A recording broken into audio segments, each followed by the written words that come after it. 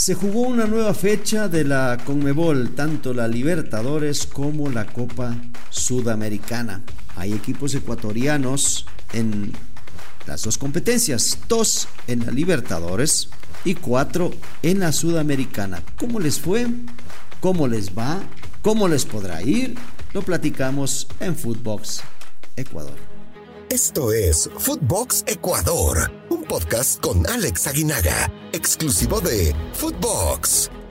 ¿Qué tal, amigos? ¿Cómo están? Un placer saludarlos en este nuevo episodio de Footbox Ecuador, un podcast exclusivo de Footbox.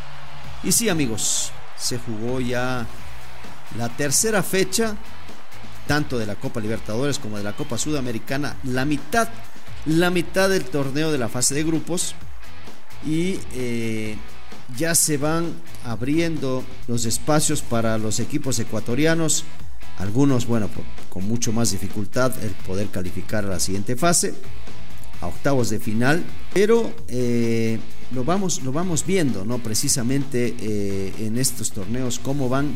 También lo que sucede en el torneo local está pasando en el torneo internacional. Y empecemos por Copa Libertadores. En Copa Libertadores el equipo o los equipos de Emelec e Independiente y Emelec en ese orden, el campeón y subcampeón, jugaron sus respectivos partidos contra equipos brasileños. Independiente de local en su estadio en Chillo, Gijón, empata 1-1 con el Atlético Mineiro en un partido donde Hulk al minuto 7 ponía en ventaja al equipo brasileño y al minuto 50 Junior Sornosa le daba el empate. No hubo más, no hubo mejor resultado, necesitaba ganar Independiente para poder despegarse en ese grupo y dejar atrás a un equipo como el Atlético Mineiro que está haciendo bastante bien las cosas. Los dos equipos con 3 partidos, 1 ganado, 2 empatados, 5 puntos más 2 los dos equipos. Tolima, que va y gana en Brasil al América Mineiro, se mete en la pelea para ser el 1-2 del grupo. El tercero califica de manera directa a la Sudamericana, es decir, va a jugar el torneo sudamericano. Por eso es importante quedar 1-2 y el partido de Independiente era vital. Ahora el partido de vital pasa a ser contra Deportes Tolima en calidad de visitante. Nada sencillo para el equipo ecuatoriano, pero que tiene las condiciones, la capacidad de poder ganar y definitivamente dejar atrás a este duro rival que ganó de visitante, volvemos y repito, al América Mineiro. En Deportes Tolima nos da mucho gusto de que brille un jugador importante, tan cerca de que viene la Copa del Mundo, y el que está actuando precisamente ahí es Alexander Domínguez, arquero de la selección ecuatoriana que no jugó los últimos partidos y que se extraña indudablemente en la selección nacional. Lo está haciendo bien, ganaron 3-2, atajó bien Alexander, está recuperando un nivel importante, va a competir para la Copa del Mundo. Y ante la baja de Moisés Ramírez, por ejemplo, lo que se ve que viene una baja importante o una baja de juego, estoy hablando, lo de Pedro Ortiz, que sigue siendo una figura importante, y lo de Galíndez, que ha sido el arquero titular de la selección ecuatoriana en los últimos partidos. Se arma la competencia en miras al Mundial. Ya lo tocaremos en su momento, pero enhorabuena por Alexander Domínguez. Ahora Independiente del Valle, hablando únicamente de lo que tiene que hacer, es ir a ganar a Colombia, que no es nada sencillo. Por su parte, el otro equipo ecuatoriano, Emelec, recibía al campeón o al bicampeón de la Copa Libertadores, nada más y nada menos que al Palmeiras, que había ganado y goleado en su visita al Deportivo Táchira y que también como local le había metido 8 al Independiente Petrolero.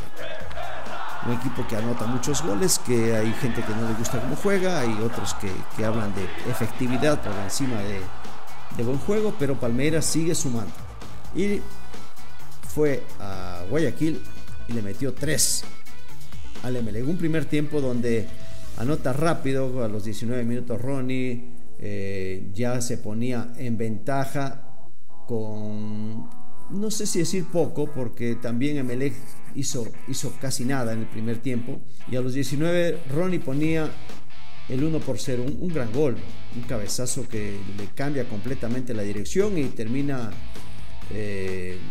por más de la estirada de Pedro Ortiz, no alcanzó. Y en el segundo, una contra de Gabriel Verón, termina definiendo rápido. Parecía que cada contra del equipo brasileño podía anotar. Afortunadamente para el segundo tiempo mejora mucho el Emelec, y antes del gol de Joao Rojas, el minuto 62, que se pone 2-1, estuvo Palmeiras de anotar el tercero muy cerca la pelota. En una jugada rara se tira de palomita cuando podía haber hubiera ido con el pie, era más sencillo, la tocaba y entraba. Se lanza de palomita, le pica raro, creo yo, metió mucho la cabeza. Por fortuna para Emelec en ese momento se equivoca el delantero brasileño, y después viene a renglón seguido el gol de Rojas, aprovechando un error del lateral. Muy vivo Joao, y termina haciendo el 2-1. Ya en los últimos minutos, y con un Emelec buscando el empate, termina anotando el tercero al minuto 92 en un tiro centro que se cuela hasta el segundo poste de Pedro Ortiz, que simplemente con mucha fortuna el tercero de Palmeiras, y 3-1 definitivo en este grupo, donde Emelec pasa a ser el tercero del grupo. Palmeiras líder con 9+13. El Táchira, que le gana a Independiente Petrolero, suma 4 puntos. El Emelec se queda en 2 con -2, e Independiente con 1 punto y menos 8 de gol diferencia, que es prácticamente el equipo que va a definir cuál de los equipos va a calificar. No nos olvidemos, el Táchira ganó de visitante, así que ese es el rival de Emelec de manera directa. Ya el Palmeiras está muy lejos, y los partidos entre Emelec y Deportivo Táchira van a ser vitales. Pasemos a la Copa Conmebol Sudamericana. 4 equipos están representando a Ecuador. 9 de octubre, la Católica, el Barcelona y la Liga de Quito. Empecemos por el 9 de octubre. Visitó a Guaireña y era un partido parejo, equilibrado, y al minuto 95 de penal anota Godoy el 1-0 para el equipo de Guaireña. Un 9 de octubre que luchó, intentó, pero que tiene muchísimos problemas. En su grupo, el grupo E, Guaireña tiene 5 puntos +1. Internacional, que pinta para ser el ganador del grupo, ganó de visitante al Independiente Medellín, tiene 5 puntos +1 también.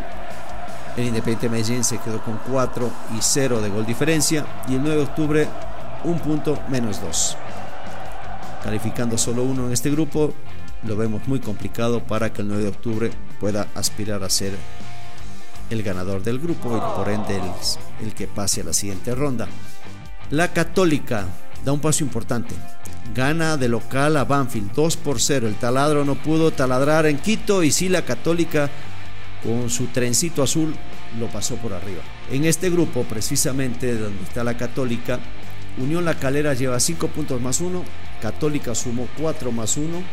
El punto que perdió, los 2 puntos que perdió contra Unión La Calera, Unión empató en condición de visitante frente a la Católica, es lo que no le tiene en una mejor posición. Santos, que empató frente a la Calera, queda con 4 puntos y 0, y Banfield, que viene perdiendo o que perdió este partido, se queda con 3 puntos y -2. Santos, en su visita a Unión La Calera, empató 1-1, y el equipo de todos los gustos, pues ahí va también buscando esa opción. La Católica, oportunidad sí de avanzar, recibe al Santos, y ese podría ser un partido, o debe ser un partido muy importante para despegarse y para acercarse a ese primer lugar del grupo. Liga de Quito, con el Quinito Méndez en su partido de despedida, podría decirse, aunque va a seguir trabajando en Liga. se despide como técnico, ganándole 2-1 a Defensa y Justicia en Argentina. Liga de Quito había arrancado muy mal, no nos olvidemos, con el Atlético Goianiense, le metió 4 todavía cuando estaba Pablo Marini, le metió 4 goles a Liga. Después toma el equipo Edison Méndez, hace lo propio con el Antofagasta, le mete 4, y ahora que visita a Defensa y Justicia termina ganándole de buena manera. Además, en el grupo F, Atlético Goianiense va con 6 puntos más 4, Liga de Quito con 6 puntos más 1, Defensa y Justicia, que pierde, se queda con 3.0 de gol diferencia, y el Antofagasta, que da una campanada, le gana al Atlético Goianiense en calidad de local. Obviamente en Chile, 2-1 le ganó al Atlético Goianiense y le da vida a Liga de Quito, que se acerca, y el duelo que van a tener en Quito precisamente con el Goianiense va a ser importantísimo. No nos olvidemos que también va a recibir a Defensa y Justicia y visitará Antofagasta para terminar esta ronda de grupos. Si termina como líder, avanzará. Tiene una gran oportunidad. Y del último equipo que vamos a hablar, de Barcelona. Un Barcelona que necesitaba ganar, porque indudablemente en su grupo está todo muy apretado con Lanús. Lanús fue a Montevideo, le ganó al Wanderers y se colocó con 7 puntos más 1 de gol diferencia, 7 puntos más 3 de gol diferencia. Y en el partido precisamente que visita al equipo de Wanderers, le gana 1-0 y suma 7 puntos. Barcelona gana su partido frente a Metropolitanos, no sin antes pasar algunos aprietos, y con un Burray que atajó todo, y con fortuna también, porque Metropolitanos falló una pelota increíble de gol. También Barcelona tuvo sus oportunidades. Los delanteros, tanto Carlos Garcés como Mastriani, están atravesando un momento difícil, no están encontrando el gol, y producto de eso es que tampoco Barcelona pudo ganar por más goles de diferencia. Con gol de Molina, un tiro libre de cabeza, termina ganando a este equipo de Metropolitano, sumando 6 puntos. No va a jugar a fin de semana el clásico, sí va a jugar esta semana.